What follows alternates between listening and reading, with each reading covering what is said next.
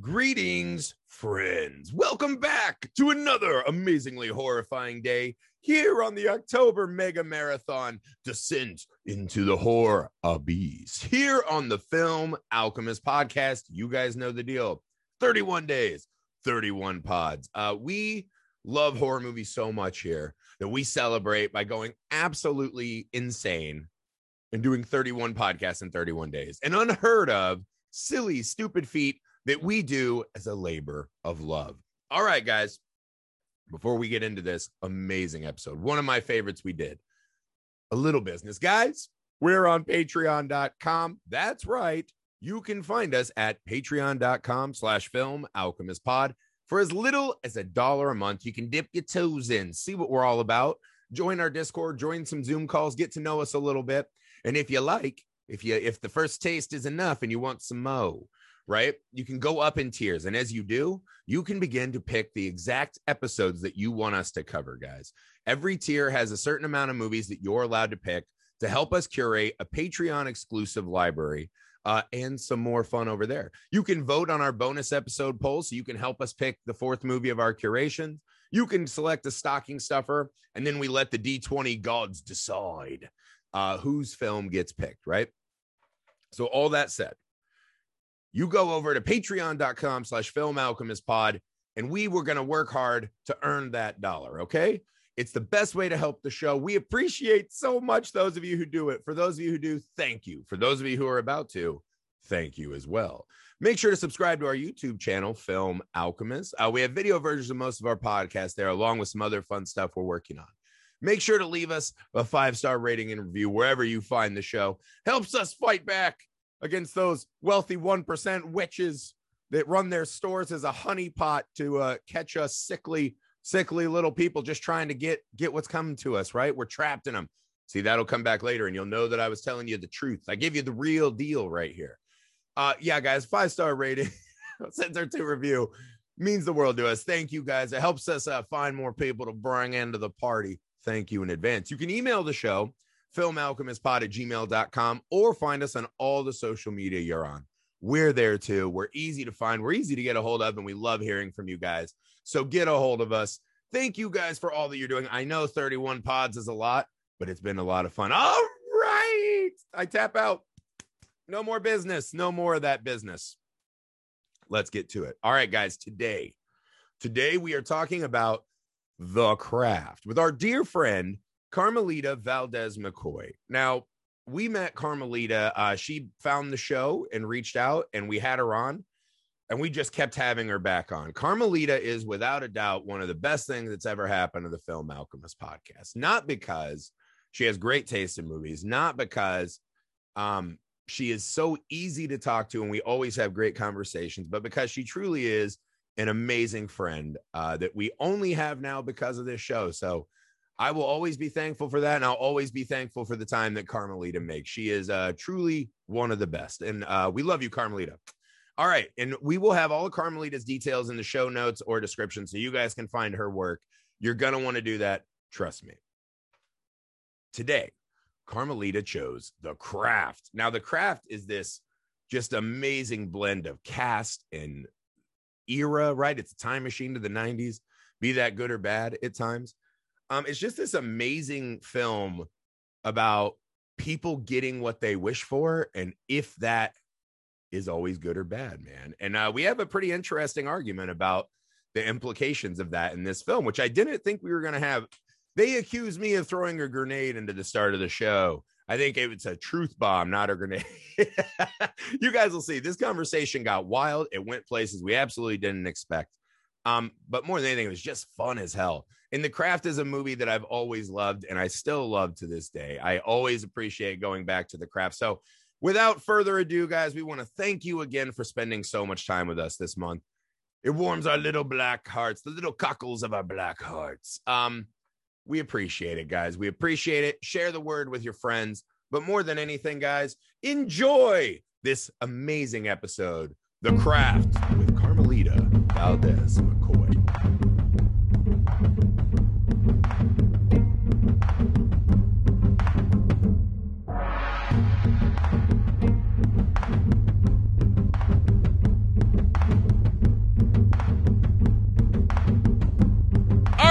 everyone. Welcome back to the show. Our friend and one of our favorite guest hosts of all time, Carmelita Valdez McCoy. Welcome back to the October Mega Marathon. Welcome, Maria. Oh, gentlemen, I'm so happy to be here. Oh my All right, God. well, you have selected an amazing film that we're all very excited to talk about. I knew this would be on our list eventually. So that glad fucking today. spirit, bro. So, That's right. That's the theme of this movie. all right, so two things, right? First, would you like to introduce yourself and tell people where they can find you? Second, introduce the movie you selected for this day of October. I would love to. So, Carmelita on Twitter, on Letterboxd, at Carmelita Says. Find me there. Movies, positivity, music, no bullshit. True. And we're talking about a 90s classic, The Craft. The Craft. The Craft. The All right. grandmommy of all the charmed in the world. Yeah, I always loved The Craft. It was a strange movie, but it held a very special place in my heart, right? It's this movie for Outcast, right? Kind of. We'll talk about that in the end. We will. Carmelita, what about The Craft speaks to you the most? Why is this a movie that you love so much? Let's start there. So, I was in high school when this came out. So, I was of an age with the characters. I myself was a misfit. Mm-hmm. And so, like, when this hit, it was like perfect timing. Because I was so miserable in the 90s. I cannot even stress to you how miserable the 90s were. Like, for like a pretty solid stretch there. And so when The Craft came out, it was like very relatable and also a little aspirational. Yep.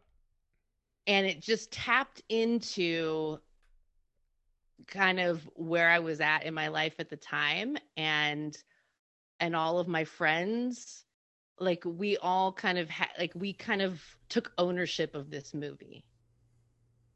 It was like a thing. Yeah. And all these years later, I'm now a middle-aged woman, but when I put on The Craft, like I can feel my angst rising, and I get to It's a true time machine. Yeah, I get to stew in that again, and it's nice. I like it. Yeah, my 90s movie, I had two kind of, right? Because the one that I used to watch and be like, this speaks to me, was Angus, if you remember that.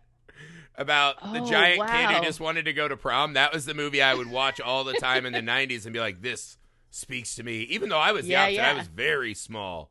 But that was like my vibe, right? And then I saw Mallrats, and I began cultivating this Brody vibe. But anywho, I totally understand, and that's the cool thing. All right, before we get going too deep into this, I do want to throw this out up front. Spoilers, I guess, if you haven't seen this since the 90s. I was actually stunned today because my wife was even, why are you rewatching this? You've seen The Craft like 100 times. I was like, yes, that's true. But I want to rewatch The Craft. I actually hate the third act of this film. Like, hate it. Because I think the twist of the movie, because there's a couple moments of this, right, where you see that the movie realizes that it's a movie for Outcast, but then they're like, box office. And they pull us back, right? And you can see them trying to placate to the straight white girl audience, right? That Sarah embodies. And Breckin Meyer embodies, right? And I think the fact that they're saying, this had that like zombie horror movie vibe to me, right? Which the zombie stories were created specifically as the slaves will rise up and destroy you for abusing them, right? And that's kind of where this theme of horror came from. This movie feels like by the end, it's specifically saying that if you give these misfits, these outsiders, these marginalized people power, they will abuse it and will not be able to be a part of our society. And I thought that really sucked this time. That really pissed me off. What do you make of that, Alex? Fucking haymaker up front, huh? Jesus I Christ. love The Craft. I've seen, but I'm just saying, sit we here and gotta talk call about it. how much I thought we were just going to spend like an hour gushing about. That comes right after. This comes right after I get my lashes hit. As it were. This movie betrayed the covenant of my heart. No, I'm just kidding. But I think that's a fair criticism. It's interesting you put it that way. I wouldn't say the third act is trash. That's No. Okay, what I'm saying is I don't That's like pretty far. I don't like the conceit of it. That these It didn't sit marginalized well with people you. become the actual bad guy. Right? And that not Okay. only are they just bad, but that they're Well- relentlessly horrible. true. So what I'm saying is I think the movie is playing to the straight white girl audience and saying, thank God she's here to suppress these fucking horrible less thans and take them back, right? I think they're, and again, I think that the narrative of it works really well, right? Sure. But I was struck by how much I really didn't like that for these girls, right? That last scene with those two in the driveway coming to do their fake apology because they want power back. And they're like, she doesn't have power. And she just looks at them with all of her fucking white, rich privilege and calls down the thunder like a fucking class warrior Thor on their asses. I was like, this is a really strange way to end this movie. Carmelita, I saw you react with horror. Do you think this is a fair criticism? I was not expecting this. You have That's what I do. I Griffey- bamboozled you. Griffey fucking McGregor leg broke us right at the top here. Yeah. Didn't No, I Carmelita? glamored you Jeez. guys into thinking this is all fun like and that games. just knocked me out of my witchy boots. Like I don't even. Okay, but now that I've said it, do you see Okay. any of that? Like, here, let me give you two more pieces of evidence, right? Okay. So this is a wish fulfillment horror movie, right? Be careful what you wish Sure. for, right? Right. So the scene when we walk in and we see the poor wretch that has become Lizzie Lizerson or whatever the racist fucking Laura, swim girl Laura is. Lizzie. Yeah, Two Laura first names. Lizzie, Bad right? guys Like, always have two first names. she was just created by Stan Lee to walk around and be a racist, right? So Right, she's in the yes. shower and her hair's falling out. She's all Gollum in the shower. Mm-hmm. What did I do to deserve this? And it's like, I don't know, be a horrible racist You're a piece horrible of shit. racist piece of shit. And that the movie is specifically asking us in that moment to take pity on her and her plight. And I was like, I don't take pity on her at all. I'm not sure that's how I ever interpreted that moment. You don't think that's them telling the audience, like, we know that you don't want to be victimized by these bitches of Eastwick, as they call it. No, honestly, because like that has so much. Well, it's interesting. To me, that moment is not about Laura Lizzie. That moment is about Rachel True's character. Yeah.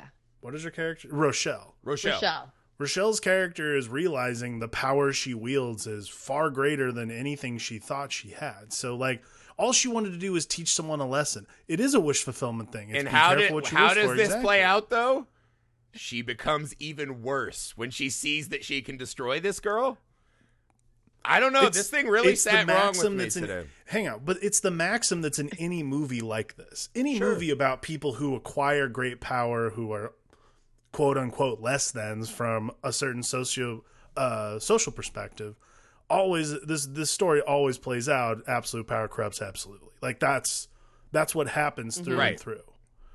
So, And I understand that, but I hate the idea that the people who most need these wishes, right, to right a wrong, right? Because I feel like every girl, one of the best scenes in the movie, right, is when we start to see every girl's kind of struggle that she's dealing with, right? The racism, the broken home with the creepy stepdad, whatever the fuck he is, right? We see Nev Campbell's burns. That was really traumatic one. that was absolutely. And then Sarah's is just like, I'm so rich. Meh. It's Yeah, like, Robert. it's just it's weird. There's a dynamic there that was very Robin strange. Tooney's problems are much more about the psychological damage, like Right. her mother's death and her personal Okay, now this is issues. something else I had forgot. I thought her mother died when she was a teen. Her mother's been No. dead for like 18 years, and I understand that this is still traumatic, but that was something else I had not remembered from the film. I feel like I am just like throwing bombs at you guys and derailing. I the just whole- I don't did think. not see this coming. Yeah, I mean, this is not how I I do expected love to The open Craft. the pod, which is like, hey, we're talking about The Craft. The third act is terrible. Here's why. Like, that's not where I thought we were going with it this. sat raw. I think narratively it I functions get what fine. you're I saying. think there's a 90s subtext that they know that their audience are straight white people who are afraid of Veruza Balk and black people and people with disabilities. And I think they know that about the average audience of the 90s. And I think it's just one of those weird things that a movie that has become so empowering, as Carmelita said, has this subtext of, we're sorry. to the straight white audiences that would buy tickets to it. I think that's a weird element of this film. This is how I would spin it. Okay. This is my spin on it. This is kind of how because I get what you're saying. Like, yeah, like there's a way to read it where yes, it's kind of shitty that the misfits become so corrupted, and like, what's the message in that? Yeah. I think the way I've always thought about it is like, if you get the power, don't become one of those assholes. Yes.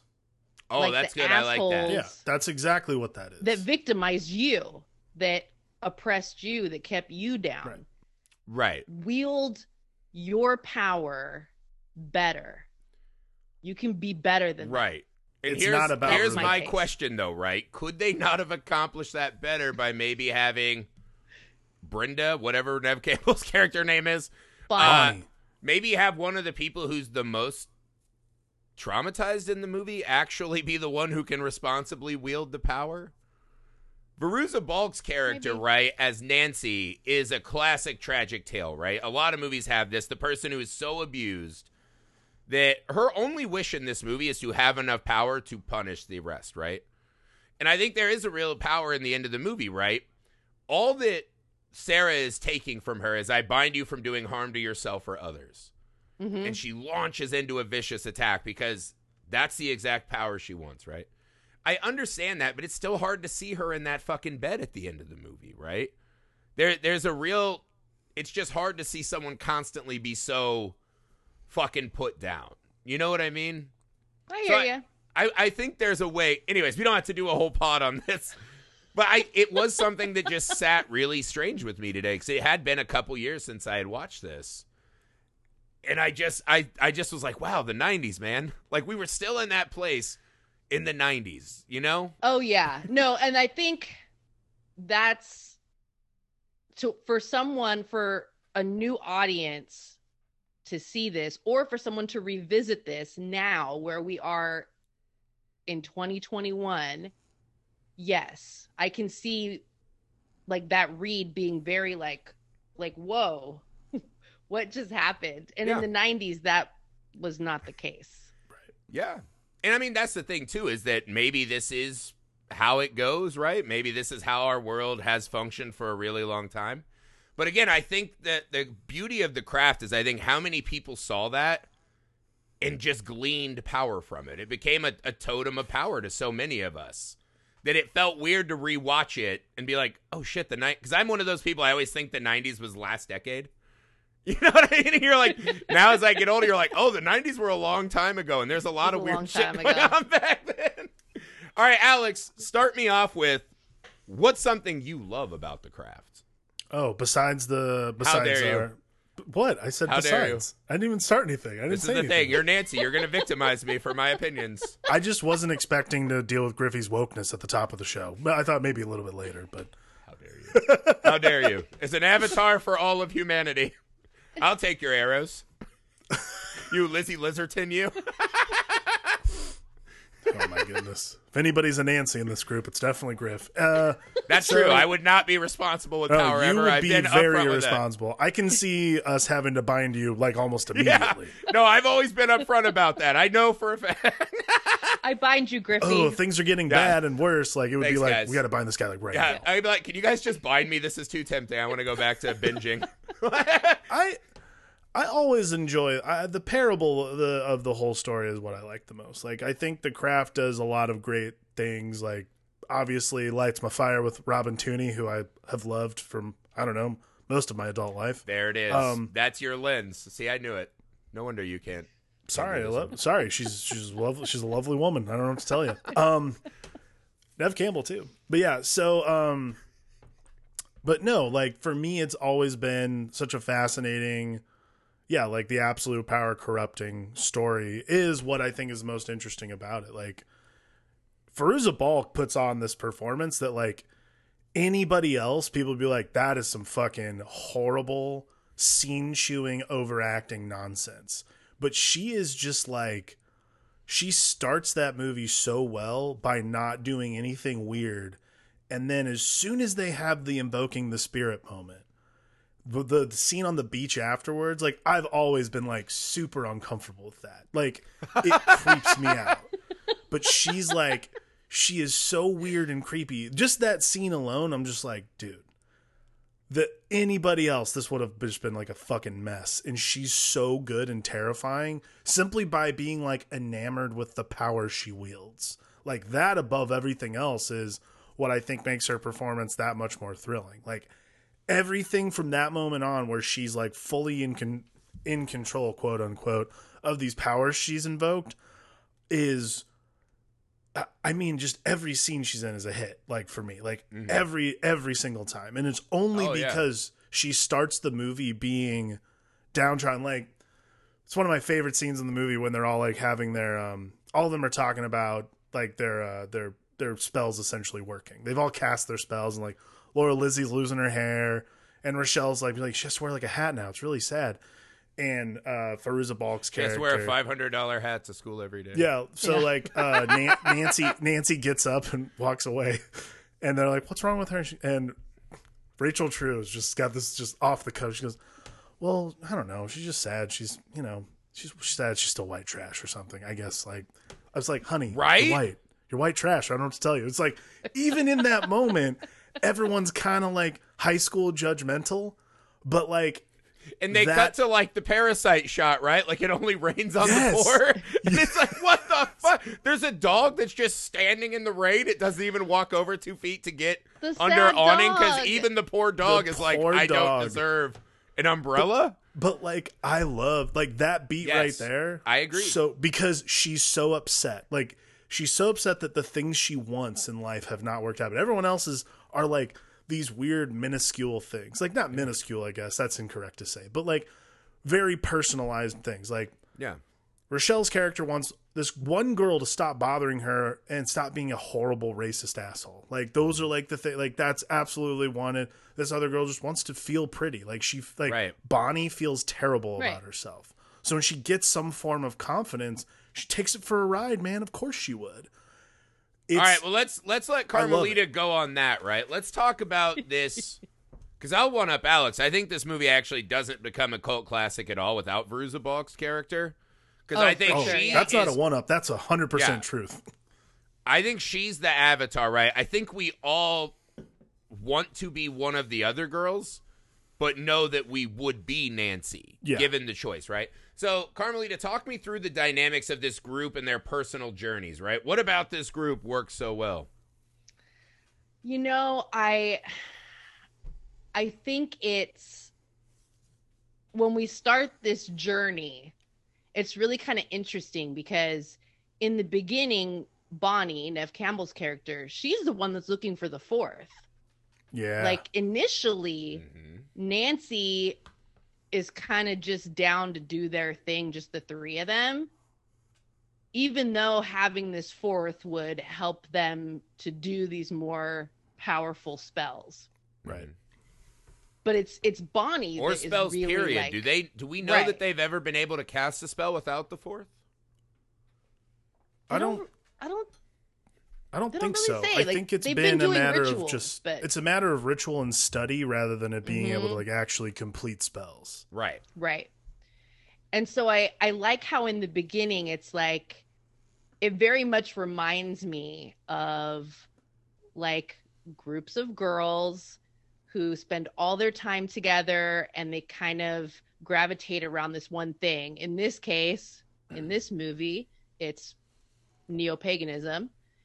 And, you know, but they're like, it's their shield, because they're the bitches of Eastwick. No one talks to them, but they're safe in their little group.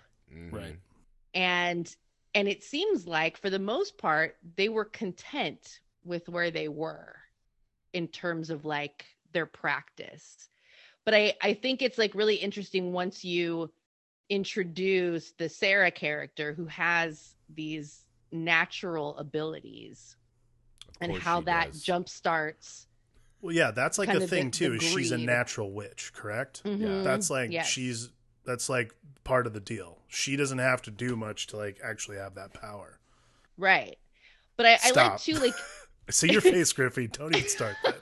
I mean, I'm just saying, it was there for us the whole time. We just weren't advanced enough to see it. Oh God, it's gonna be insufferable. Each of these young women are struggling with some really serious shit. Oh yeah, Yeah. it's heavy. Like, you have racism that Rochelle's dealing with. Bonnie's dealing with body image issues. You've got Sarah, who's dealing with presumably depression, but definitely she's been suicidal. Yeah. Mhm. That's pretty serious. You've got Nancy, who's dealing with, seems like, drunk parents, domestic violence, poverty. Then like, and even like in that whole, like in the beginning, you have like, they're dealing with, you know, assholes at school, and then sexual harassment, and having someone lie and tell the whole school that you fucked when you didn't. And there's like rape, like there's a lot of really serious stuff in here. And it's stuff that we didn't talk about as openly in the 90s, No. even though No, not a chance. so many of us were experiencing these things. So I think that's part of what this movie did for a lot of people, is that it kind of broached some of these topics. Mhm. It doesn't go into great depth. Well, again, I think this gets back to knowing that the average audience of the 90s, Right. because this is Maybe the thing, not ready. being a teenager in that era, right? I think it's one of those strange times as a teenager. We kind of joke, right, that we like teenage stories because everything's the most important, this and that.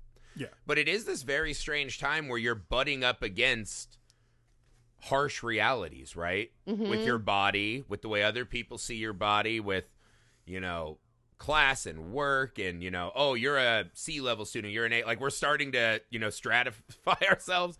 Right. And so there's a lot Yeah. of really big, heavy shit that's happening to essentially still children, right? Yeah.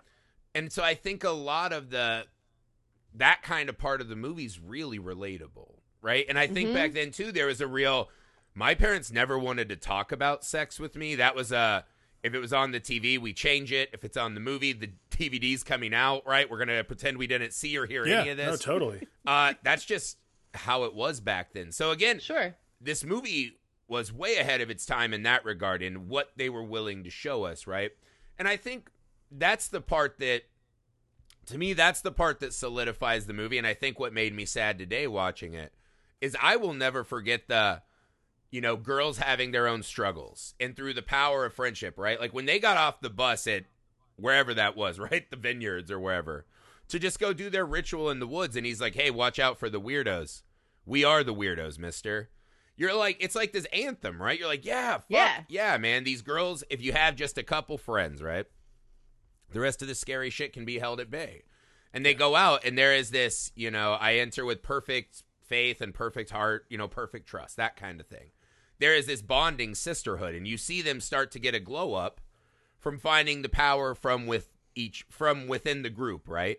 And them walking through this school that we've seen be so scary and traumatizing, them walking through with power, right? Not the power to harm, but just the power to be themselves, right? And be happy in who they are.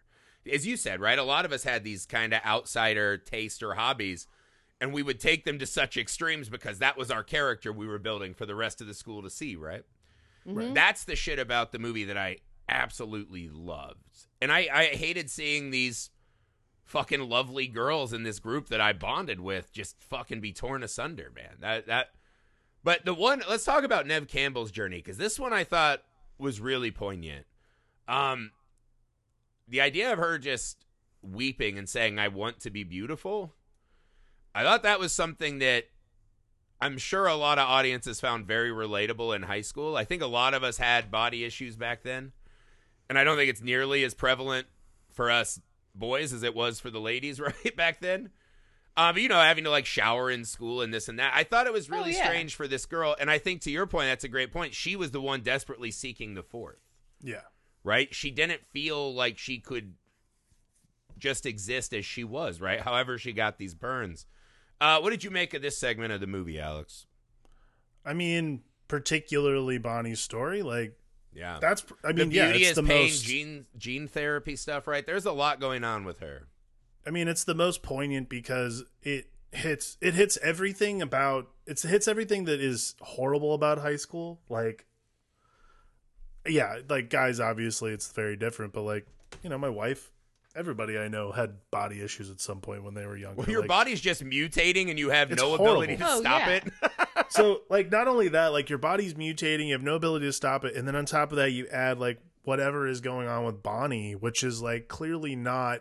I did not have that experience when I was in high school. I did not have burns all over my back. Like, there's a whole other aspect to this that is like, like there's body issues, but then she's also like, I'm not normal. Like there's this there's this denormalization of Bonnie's self. So like there's all this otherness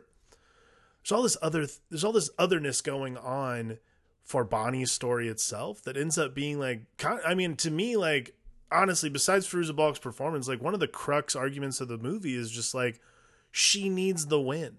Like, that's why, like, after they do the spell and her spell starts working and like literally like the scars like melt off, which is like amazing because she has this like moment she turns around, she's a little choked up. Mm-hmm. The next shot is her walking into class and she's like her like low cut shirt on, like she's just there, and you're like, short sleeves, like fuck in yeah. the beginning it's all she's long like ready to sweaters. go, man.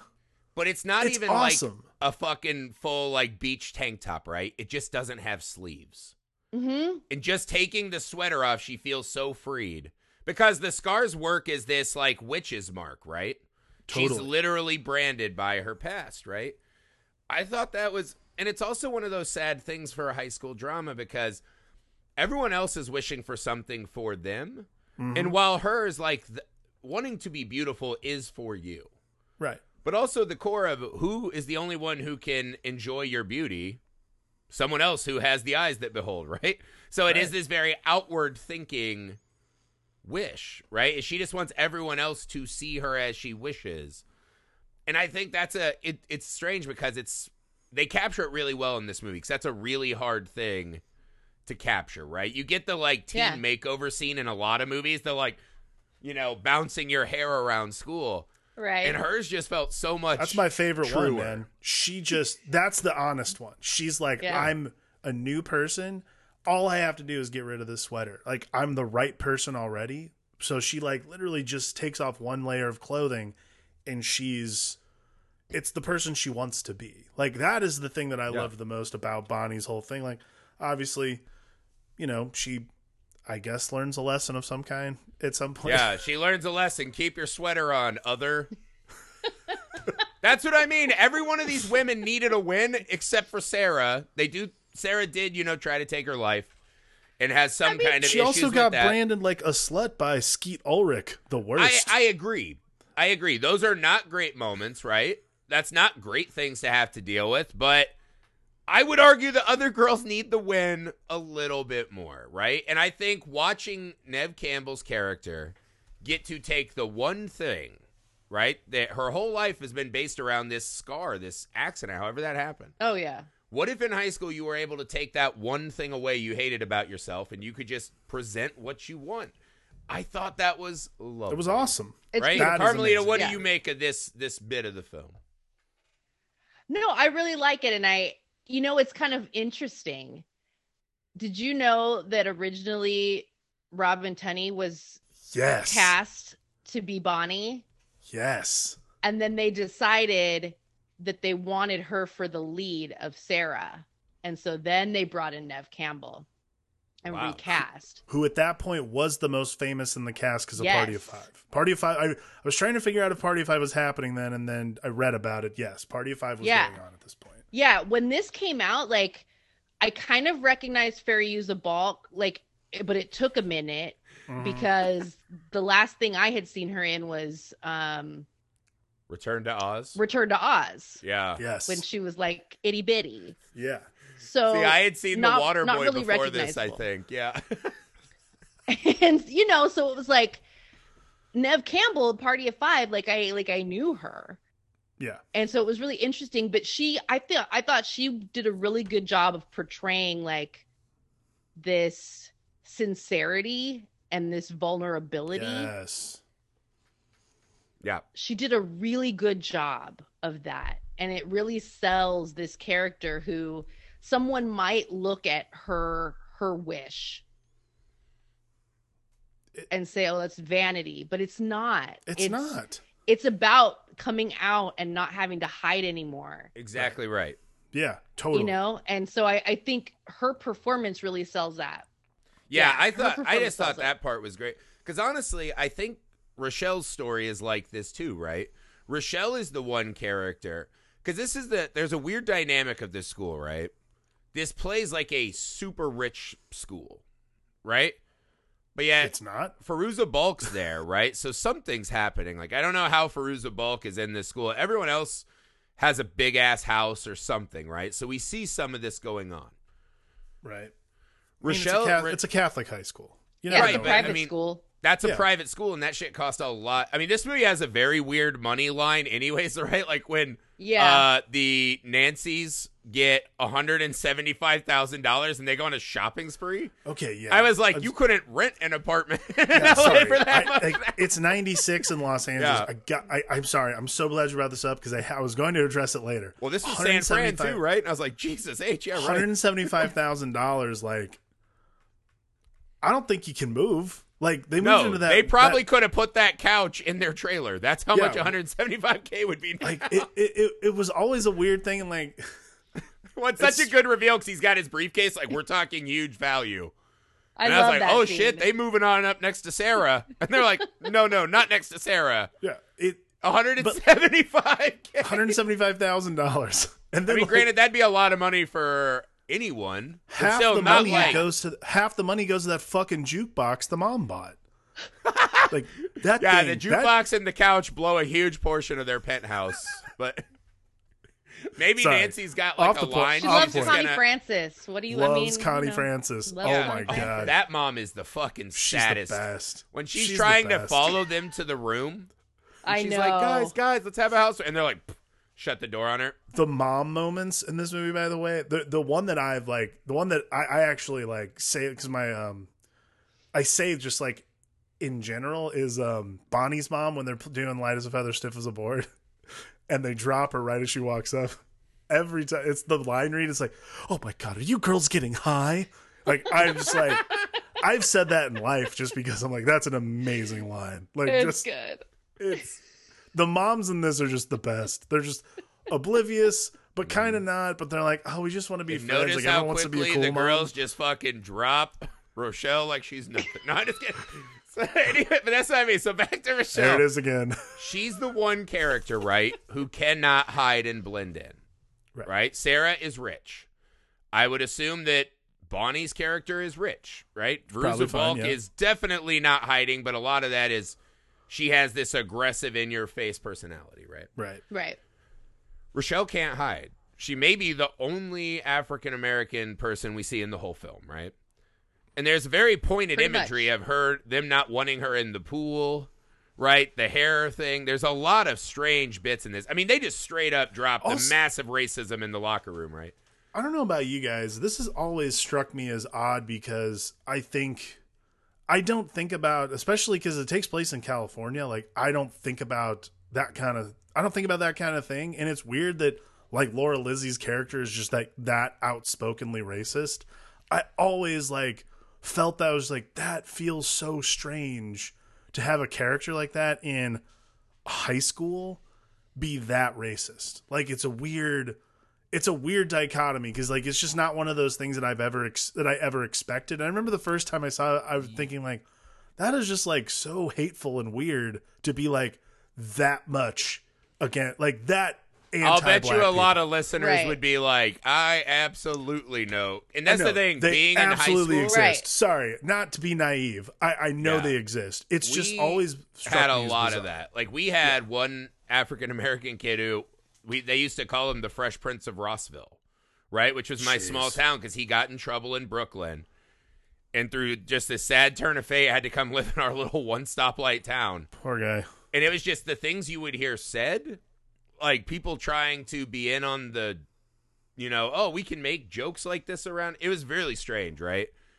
And so, yeah, that's one of those things that leaps out at you in the movie is her wish is like, can this person just stop being a piece of shit to me? Yeah.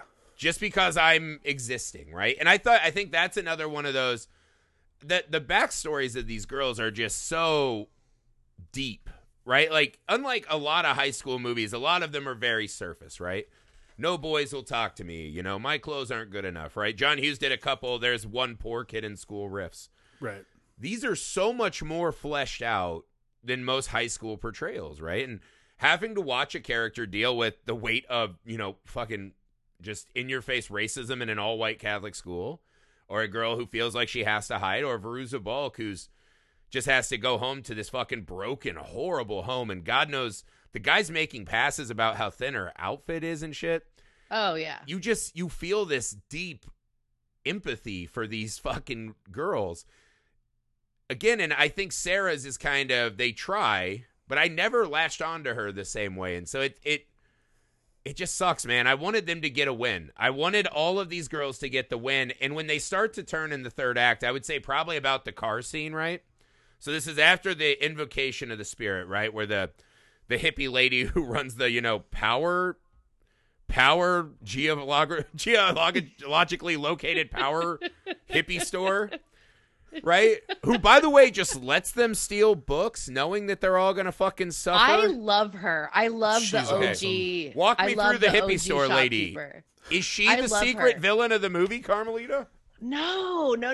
Is she not the 1% just helping fucking punish me? Jesus. No. Good Lord. So I'm telling you, it's all know, there, Alex. I mean, I've seen a lot of these stores in my lifetime. Oh, for sure. I love those stores. And you know, and I used to live in Santa Cruz, California, where there's a big new age thing goes on. Well, the there. vampires, yeah. Right. So, in addition, and so this lady is so perfectly cast because she's got the look of like new age, you know, lady who runs the crystal store. Yeah, perfect crystal crystal placements, store by the lady. way. Perfect crystal necklace store for lady. it. Yeah. Yeah. But I think what I really like about this particular, the actress's name is Assumpta Serna. She's a Spanish actress. Her casting is great, and I love her attitude. Like, she knows these girls are stealing. It's small potatoes. No. This No. lady is Carmelita, this lady is OG. She's dealing with cosmic energy. Well, that part's true. Yeah. She fucking She's pulled the not wool over bothered. your eyes, Carmelita. That's not what she's she's not doing. bothered. And no. What? She's the and- serpent in Eden. no, and rule of three, man.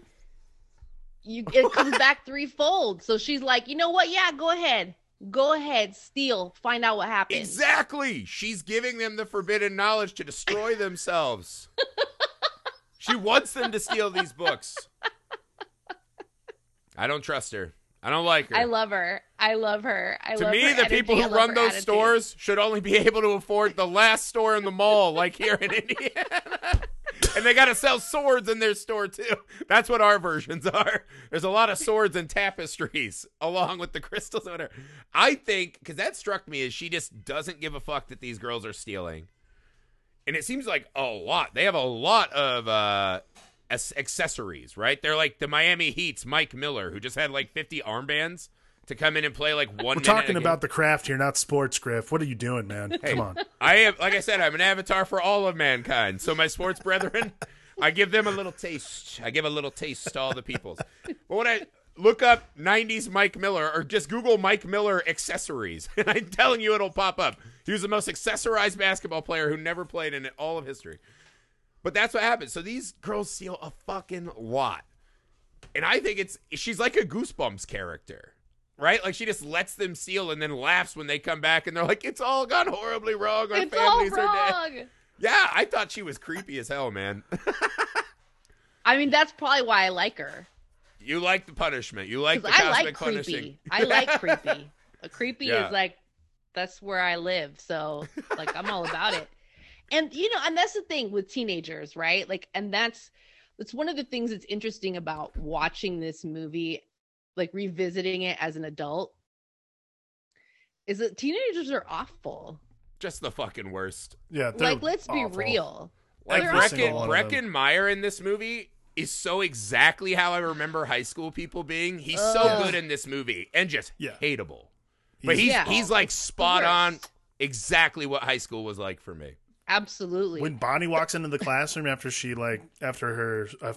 they wipe away all her scars, and he's just When like, Yeah. she's the head of the coven. yeah, like, hey, what's up? Like, dude, come on, man. Like, in every single scene, he has one of those bits. You're just like, come on, jeez. But yeah, he's the avatar for every single high school guy who like Ugh. tangentially played a sport, but was not like star of the class. Right. His That, of buddy course, was is the reserved. quarterback. Yeah, he was like the quarterback's Yeah. friend, but he was like, it was like The quarterback's fluffer. Yeah. yeah, pretty much. Like not even second string. He was like the guy who was like the water boy, but it was their it's my Yeah. friend, it's all good. He was Yeah. he was one of those actors that was in so many things in this era. A lot of things. But I thought he was so good, man. And in this again, he's one of those guys, is like the memes go around, who got the assignment. Like he's just perfect in this movie, right? It's not a huge role, but it takes you, again, this whole movie is very transportative to me. But him specifically like sent shivers down my spine of how many guys like that you would try to appease and be friends with, because you knew they were kind of like the hype man of the group you wanted to be cool with, or else they would like make your life hell. So all the like bad jokes you had to like or like try to be cool to that guy even though he was the biggest douche. Like it really, I was like getting sweats. I was like, oh God, just remembering like these horrible hallway experiences. All those like the double talk that Skeet Ulrich does to like tell everyone that Skeet. fucking Sarah's a slut, and like Skeet Ulrich's he just has that face, man. He's just like that. Like It's strange because this is the movie that gave him like the $10 supercut coupon hairdo. yeah. And it's so Yeah. unsettling. He has that like it's weird that He's he, too like, handsome for that hair. Like that doesn't work. What's Yeah, I fascinating agree. is it's this hair and it's this hair. Carmelita in knows what I'm this. saying. Well, it's this hair in this one, and then in, like Scream, he's got the same like '90s. He's got like the '90s dude for like the kid who. But when you see know, him in Scream, it's grew like your this hair out. flowing hair, and you're like, oh yeah, of course, Yeah, that guy's it's got the heartbreaker. movement. Yeah. It's This got one, movement. this one's sports hair. It's Yeah, like this the high, is it's Right. Tuesday, the coupon's expiring, let's go. yeah, Right? it's the high A barber end who type. chain But, like, smokes while he cuts the your hair's got supercuts. 5 minutes to do you.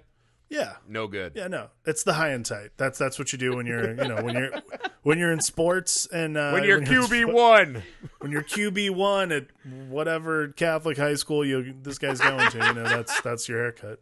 But he is so that that's the cringe for me, man. His character the entire movie just like I'm just like, dude, that is something that I remember, not me personally, but people that I went to high school with dealing with, where people would like, you go to a party and the next week you find out, oh, they all slept together. Wow, that's crazy. Mm-hmm. None of that ever happened. It was just like some fucking guy walking around talking shit, and you're just like, and again, it's one of those shocking things when you watch when you're 34, and I Yeah. was like, people like this existed.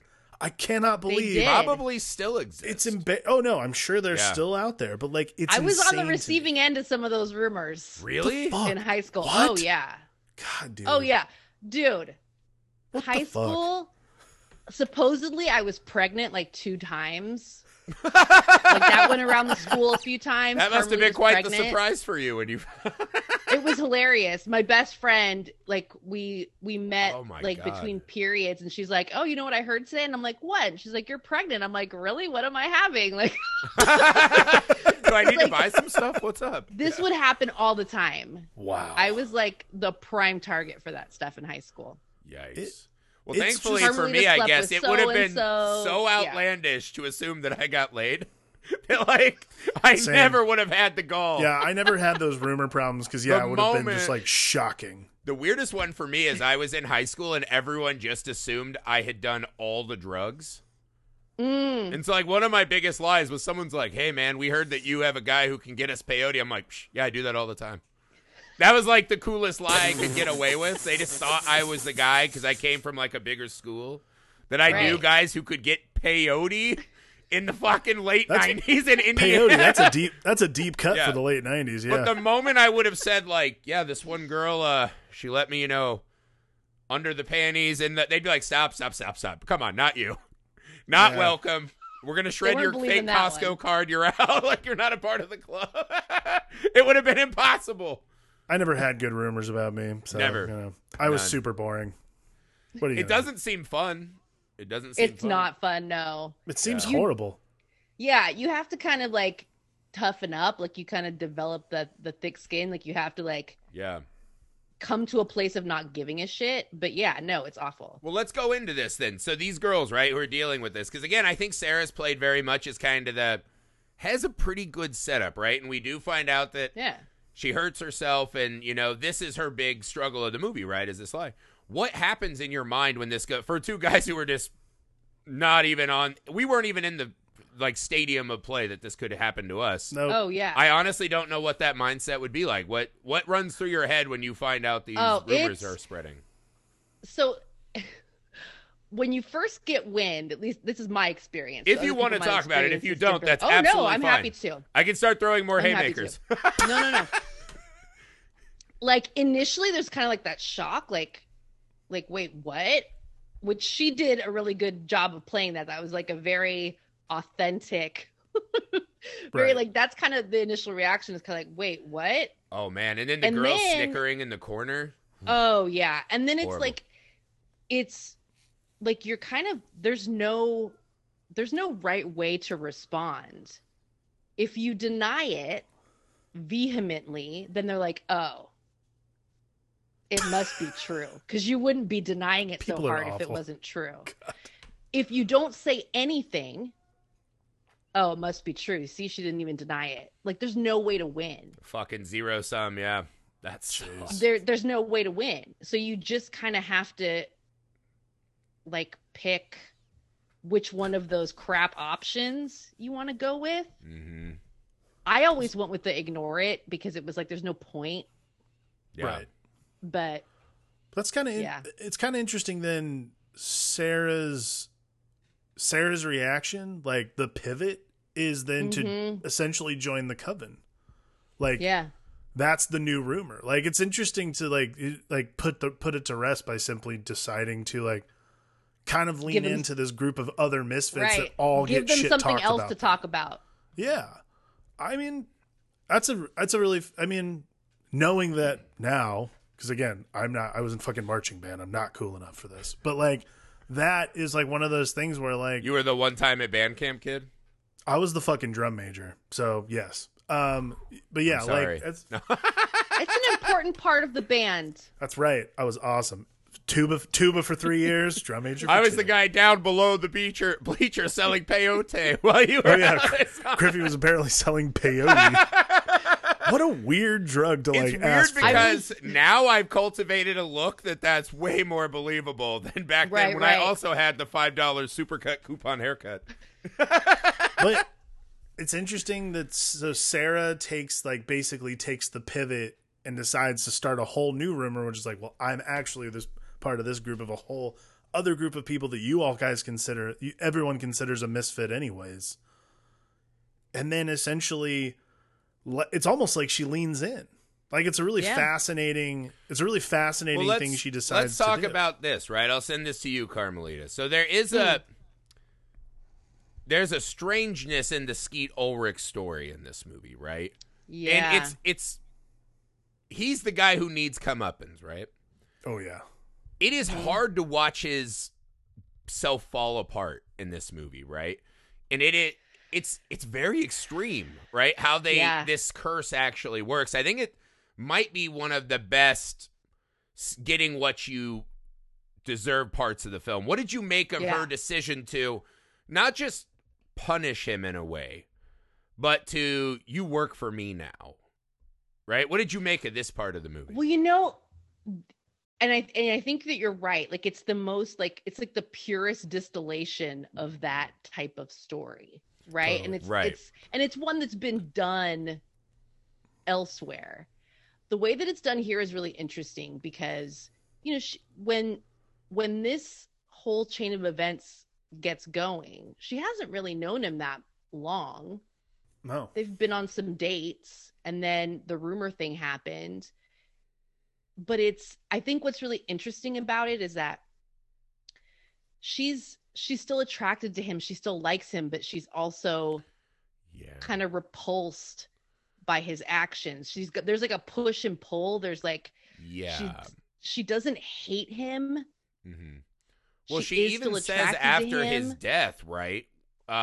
Underneath it all, I still think he was a good guy. And you're just, where was the evidence of that? But, you know, I mean, I think that's the... Was there another movie made while we were making this one that we didn't know anything? The heart desires what the heart desires, I guess. But yeah, he's a horrible monster, man. Which, I mean, it happens sometimes. Yeah, I mean, sometimes absolutely. We want people that are not good for us. Right. And true. We want to believe, like we project onto them the things we want them to be, whether they are or not. So it is really kind of interesting that, like, I don't think she set out to punish him, but love spells always go wrong. Always. In the movie. Don't do the love spell. It's bad I think news. you could argue all spells in movies go bad. They right? do. Because she even says when her and Nancy are fighting, right, there's a scene in she says there isn't a spell that makes everything go back to okay. And I was like, that's a really perfect line for this kind of a film. Right. Yeah, and the scene when they're walking into mass, right? And she's like, hold my shit and sit by me and be a good boy, right? And Breckin Meyer's trying to, like, get him to bro out. I was like, that is a sweet, like, perfect revenge on him for what he did. Because to your point, there's no good option when someone does this to you. That feels like the best fucking option. Right. Oh, yeah. You know, now he's going to be my caddy and carrying this shit around, right? Yeah. And that seems to work really well. And at that point, it's a pretty harmless thing. Mm-hmm. Of course, the thing doesn't stay harmless because the love, like him falling in love through the love spell is not love. He's like obsessed and he's like, like zombie status. Well, it turns into just full on lust. It turns into lust is what happens. Well, that was the sad scene, right? Which was when she lost her sisterhood with the Coven. And he's like, hey, just come out with me. I can see what you look like on the phone. You're like, don't get in that fucking car. But she does, and she's just trying to find someone to talk to, someone she can chat about her current state. And when he just goes for her, man, it's fucking horrifying. And again, she just plays it as this, you know, there's just a blankness. He wasn't there. And I started thinking back to what the evil fucking breadcrumb hippie witch was saying, right? The one who's trying to destroy these teens. When she was the one like, who's doing a service by getting rid of teenagers? Yes. Her? Hey. That is our old man speaking. Her, the true hero of the story? Yes. The me that used to love this film all the way through, right, would hate that you said that. But this is, there is something she said, though, right? Where she's like, magic is always lovely and cruel in equal parts, right? It comes from your heart. Right. So through his actions, the magic is revealing what's underneath him, right? And she's trying to defend away like, oh, it's my fault. I thought that was just an insanely poignant observation of the film, whether that was intentional or not. But just this, like, her trying to blame herself for what he had done. Right. Right? I thought that was really intense, man. Now, the second part of his story that we need to discuss is when Nancy finds out and she's like, I gotta it's one of my favorite scenes. Okay. It's so good. Now, Carmelita, I gotta ask you about this. Please. What the fuck is Nancy doing? Because I thought this was a really sad scene to me. I thought this was a sad moment for Nancy. Yeah, it is. I mean, it is kind of sad. Because Nancy has all the powers of Momo or whoever, right? Manon, right? Yeah, sorry. So Manon, right? She's been given this gift. She's walked on water. She's gotten to pet the fins of dead sharks and whatever the hell else she wants, right? Now she's living in her insanely cheap penthouse apartment. In this moment, right, we're led to think that she's going to get revenge for her friend who's been assaulted, right? And the first thing I started thinking is like, wait a sec, why doesn't she break the spell again? Like, why not just break the love spell, right? Release him of the bond. When she goes in, there is... Now, do you read this as like a temptress scenario? To me, it felt like she desperately wanted him to love her and give her that recognition, which is a weird motive in this moment. Like, they have a history. So she has all this power, but in that moment, she's still reduced to, I'm not good enough for this fucking asshole. What did you make of that bit? Because she's a teenage girl, dude. That's true. All this power. That's a good point. But she's still a teenager with all of those insecurities, with all of that wanting to be loved or desired or accepted. Like, and Nancy has that chip on her shoulder, and she has this really thick skin, and she plays it real aggressive in people's face, like, I don't care what people think of me. But deep down, every single human being, even the most hardened of us, wants somebody to want you and to like you and to accept you. And I think with all the power that she has, this guy that she has all this history with that ended up rejecting her, with all the power that she has, he still doesn't want her. Mm-hmm. And that's a tough pill to swallow. Well, even more so, right? Because he had her. Right. And then was like, he had gotten what he wanted and just fucking trashed her. But I thought the scene when, now Alex, I don't know if you felt this way, when she does the glamour to then look like Sarah, it almost broke my heart, man. Like, I forgot how mean this movie is to these three girls that need wins. That one legit broke my heart. That Nancy thought it was better to be Sarah and get love that way. I'm not sure I'd characterize it that way. Like, why? She could have just, like, puppet mastered him into the sex, right? Like, just totally, like, taking him over. The being Sarah was really just sad, man. Well, to Carmelita's point, yeah, like, everybody wants this form of love. Like, everybody wants to be wanted, of course. Sure. However, I do think in this scene, like, the want that Nancy has much more to do with retaliation and dominance than it does for actual like romantic love. Her glamoring as Sarah has much more to do with trapping Skeet Ulrich than it does to do with anything else. She's taking the power that she has and using it in a way that she's already seen Skeet Ulrich use. Like, she's one-upping Skeet Ulrich's character in this scene. She's saying, I've seen what you've done with just your words. Watch me do what I do with power. Like, true power. Oh, okay. See, I didn't read it that way at all. Is that how you read it too, Carmelita? That's good. I think I kind of always thought about it like, I mean, she's flexing. I always thought it was that the futility of that, right? Like, I have all this fucking power, and I still can't just be as gifted as natural Sarah, right? And that in that moment, that's a concession of a way, right? Right. Because obviously the movie plays it that she's very jealous of Sarah throughout. Right. You know, and that just felt like a moment of kind of caving in. And I always wonder, what do you think happens at the end of that scene if Sarah doesn't bust in and be like, it's Inception boning, you know? Like, you know, there's multiple levels of Sarahs. And, like, what happens if Sarah doesn't walk in on that scene? I think it plays out the way it plays out, man. Like, I think it goes on a little bit longer, but I think she still does the deed, man. She fucking throws that asshole out the window. You think she still kills him even if they fuck and he's like, lights a Yankee candle and he's like, that was great? Absolutely. Like, there's nothing there's nothing about that scene. Like, all it does, all that Sarah bursting into the room does is expedite what's going to happen eventually.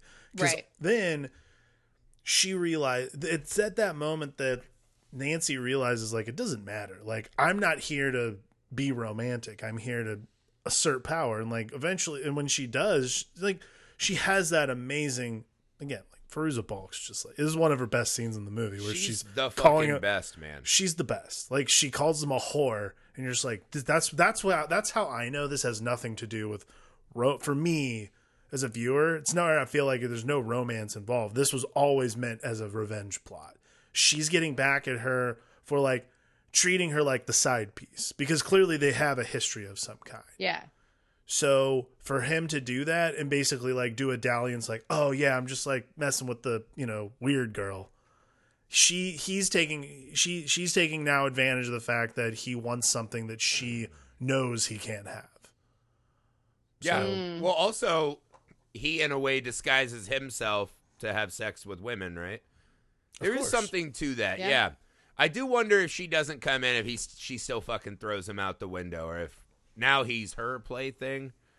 That was because he says jealous. That's the trigger word, right? When he says you're jealous, then she gets mad. She's like, I'm not jealous. It's like, but see, like, he's going to say jealous. the wrong thing eventually anyways. Right. Because eventually the glamour will not be there. And eventually Nancy's way too into tricking people. Nancy's way too drunk with power to not show him at the end. Like, let's say that scene doesn't happen the way. Let's say they go all the way through it, and she absolutely 1000% reveals who she is at the end. And eventually he says the same shit. He's like, why did you do? Yeah. He does the exact same thing you're doing, where you're asking, like, why are you Sarah? Why do you think that that's going to get? He's like, all right, fuck you.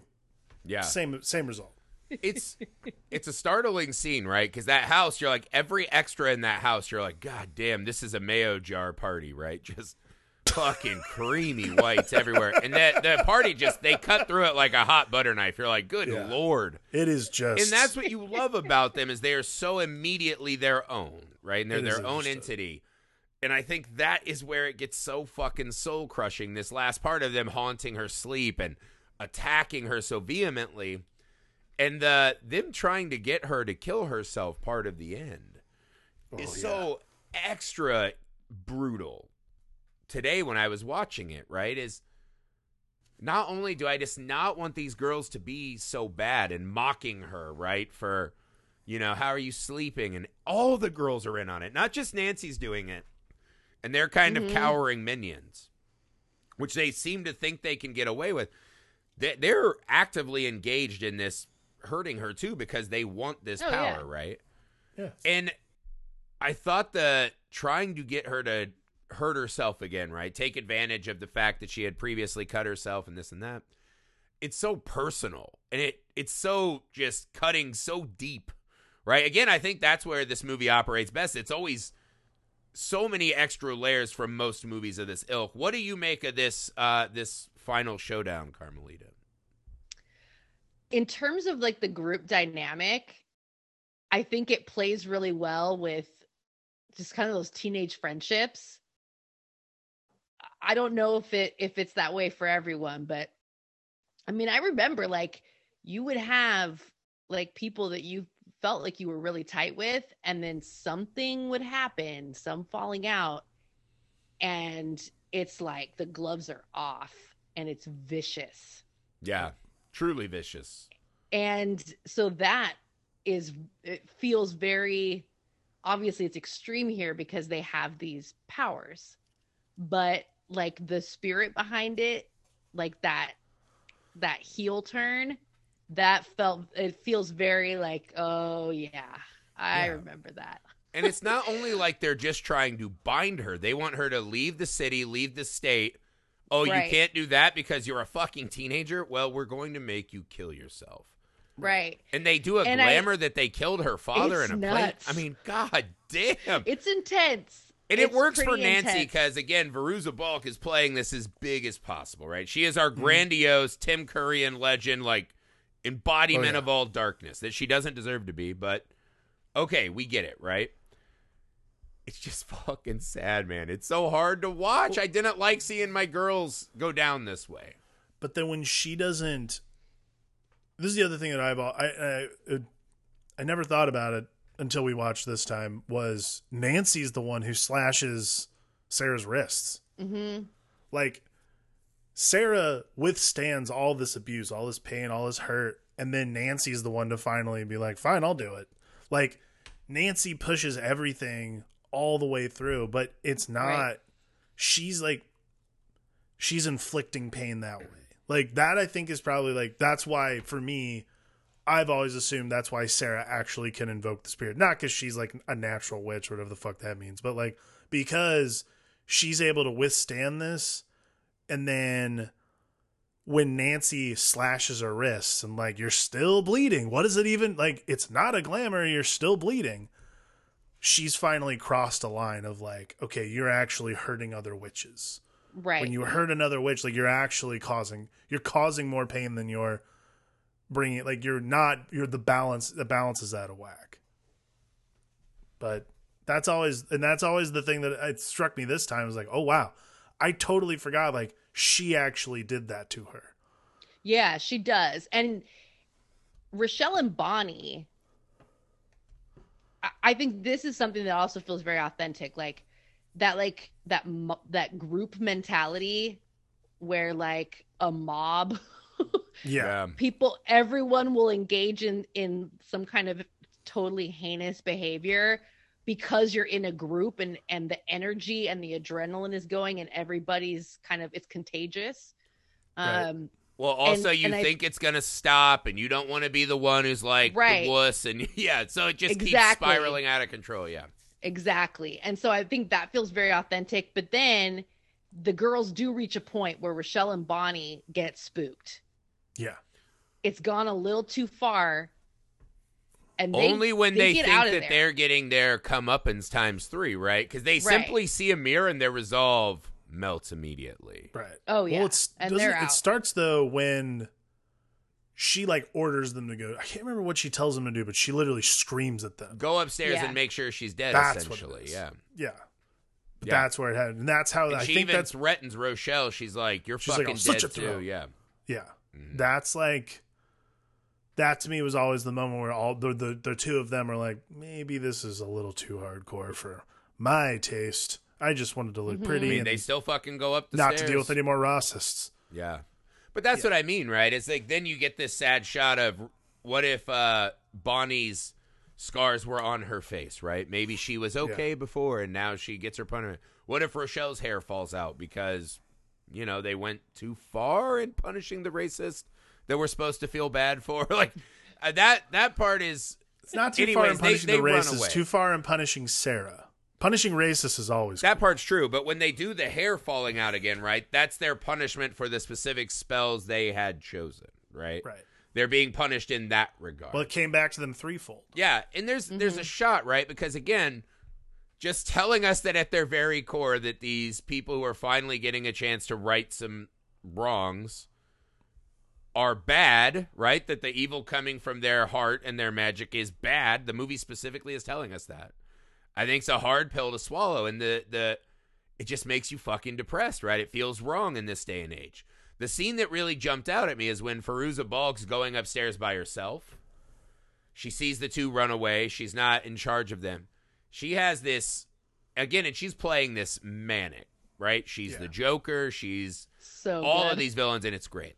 Yeah. That moment when she's creeping up the stairs and she doesn't know what she's walking up to find, she looks horrified. She looks small. She looks like a child, right? She is no longer this all-powerful witch. No. She looks fucking scared because she's not projecting anything than what she is, because there's no fucking audience anymore.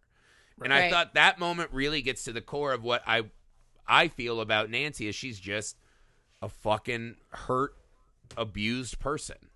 Right? And that I don't think she's this ultimately evil person that the movie keeps wanting her to be, and she is in the end. Right? And I wanted some way at the end to not do that to her. And that scene on the stairs was really beautiful. Then she runs upstairs, and we know, Snake Fingers, she wants to hurt her. So good. They start fighting. That. All of the bugs. That's one of my favorite effects in a movie ever. That maggot toilet will haunt me forever. when the snake fingers always freaked me out. When bugs just randomly start crawling out of her mouth. I remember seeing it the first time, like, yeah, not good. What do you make of the final stand of Nancy, Carmelita? I mean, it's such a memorable showdown, and yeah, I'm with you. Like, there's those moments where you can tell she's kind of scared. Mm-hmm. Like, she doesn't know what's about to happen. And then her blood's up. And okay, here's I'll tell you this. Here's something that Sarah should have maybe thought twice about. Don't mock the emotionally unstable, that's not all great. Powerful girl. Like, okay, like she gets Nancy down, and rather than mock her, like maybe now is the time to like flee the house and then go try to do the binding elsewhere. Right. That would be my one thing is like, don't mock her because it's just gonna keep escalating. Yeah. Well, But she does she that. does, You're in and your we get deep this shit. crazy showdown. Yeah, Manon talked to me. He told me that Mhm. you fucked this all up. And you're like, it's pretty strange that fucking Manon didn't do anything about it his fucking lazy self, right? Oh, you're too busy being a stadium for cosmic fucking deity football? You can't handle this yourself. You got to pit these two women against each other. You fuck. No, I mean, we're just going right back to, you know, But monotheist or It theistic plays religion. the Skeet Ulrich thing all over again, right? Yes. The person that she wants, Manon, is again choosing Sarah. And when she loses her rage and they have that like fighting on the wall, it's fucking awesome. Yeah. So awesome. It's good. awesome, but It again, ends very tragically. Seeing Nancy in that bed. I feel I can so fly. bad for Nancy. I have power. It broke my fucking heart. Absolutely. It broke my heart, man. And I don't There's like sad stories in the seeing world, my that friend. ending, right? And again, it reminds me like, would Aladdin be the classic Disney tale if at the end Aladdin had to go to jail for stealing bread? Like that doesn't make Aladdin a better movie, right? That's a very false equivalence. Is that not the exact same thing? That is a shocking false equivalency. How dare you? That is a How dare perfect you? film analogy. If at What the end they're are like, you talking thank about? you for saving it, but also you One unleashed guy- the genie that made me eat fucking One bird guy crackers. Go to the literally dungeon. One guy literally saved the world with his Did genie he? friend. Or did And he the- fuck up the whole world by letting Okay, so you're saying Jafar? he should have been put in jail anyways. Well, I'm saying that whole movie's Aladdin's fault. Are we just I going to had let no that slide idea now? we were going to talk about What Aladdin. is happening here? I'm saying Aladdin This is is the the worst worst movie analogy. if Aladdin ends up in the dungeon, right? And he has to watch rich-ass Jasmine just plowing some other Arabian nobleman who's done nothing to earn his lot in life. That's what is the going on? what the craft ends on. I This is hate the seeing wor- Nancy in This that is bed. the worst analogy you've I ever want come up Nancy to with. get a whole new world and fucking fly out of that bed. That's what I wanted. That's what I Well, wanted for the but end of the movie. There's consequences for your actions. Only for the outcast. Only for the one who And Skeet overused Ulrich. her powers. She abused her powers. Everyone's been Yeah. abusing her with their She powers invoked her the whole spirit life. and invoked all the powers of Manon and then literally abused them almost immediately. She killed one guy who was like a date rapist or whatever. I don't think she did anything. She technically killed two guys. Well, She did, yeah, oh, Ray. that's right. Well, that was kind of an accidental. Like he was gonna beat her mom up, and she lost Was her it? shit. Was it an accident? She It was definitely on screams in purpose. rage, and then it happened. She's not sitting there like reading out of a weighty tome. She's literally standing over Paragraph him, watching 5, it happen. subline. What are you talking about? Carmelita, decide this. Is my Aladdin analogy apt here? It's utter trash. How It's dare a you? stretch. It's a stretch, but I get what you're saying. Here's the thing. Don't give it How that. politic of you. Here's the. Oh yeah, always. Here's the thing. Very neutral. You can tell Alex he's wrong. It's fine. I think, I take this as a cautionary tale Yes. that, I identify with Nancy and with the Misfits. And I think, this is in some ways kind of like an old school fairy tale. Okay. Yeah, I'm Think, down. think I about like that. think about like if we're going to talk about Disney movies, think about The Little Mermaid. Yeah. Yep. The original Little Mermaid story. Horrifying. Yeah. It's Eric doesn't horrifying. want to thump, so she turns into bubbles. I mean, Right? That's how it It's- is. Yeah. it's like it's messed The lure. up, man. Okay, but It's does real this not messed up. prove my point that as stories age, Disney's like, maybe it's better if she gets a wedding? Hey, we're talking about the craft, not Disney, all right? Right? Okay. I'm saying when Disney inevitably buys the rights to the craft and owns every movie ever, in, and we get in the Blu-ray spirit- re-release with Songbirds for Nancy. in the spirit of a classic fairy tale, a classic folk tale, like there's this cautionary thing, and it's like Yes. it's Yes. like I relate to Nancy, and what would I do if I were given the power, whatever Right. that power is? What would I Absolutely. do with it? And I think there's a way to read this to say Nancy it didn't have to end this way for Nancy. And we wish that the Nancys of the world could have a happier ending. Yeah. Nancy took it a little too far. I mean, this has some parallels to a movie that we discussed, Carmelita Carey, right? Who just snaps and loses her shit. Yeah. I do think there's just a relensing that you could do with this movie, that Sarah's the one who takes it too far because she always gets to do whatever the fuck she wants. And that maybe the friendship of this coven, they pull Nancy back from the edge, and those three are fine, and Sarah fucking ends up in the asylum. I mean, that would be I think that'd be a very fascinating rewrite, personally. Yeah. I think Sarah's the Jafar of this movie. That's all I'm saying. Oh, my God. I think, just get away from that shit. I actually think that there's another world, though, where that movie happens, that it has the exact same result. Like, I still feel sad for whoever winds up in the asylum simply because, like, you took it too far. Like, you were given the ultimate power in the universe, and you had no idea how to wield it properly. Like you were saying, Carmelita. You're a teenager.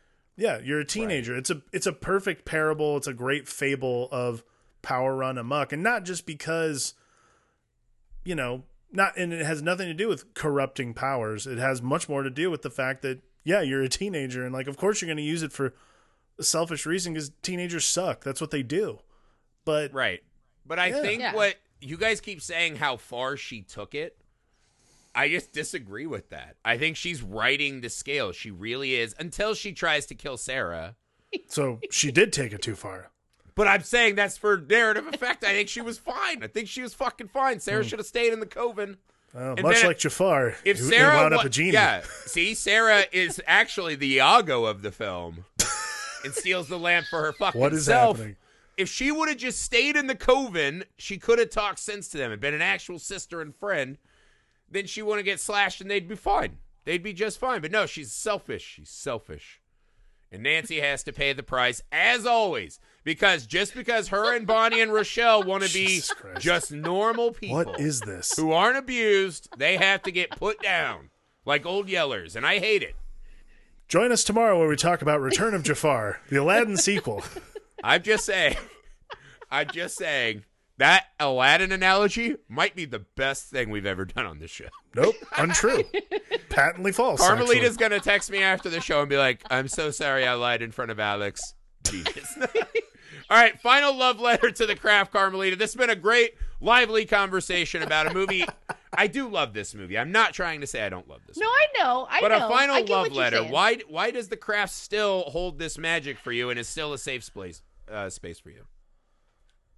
I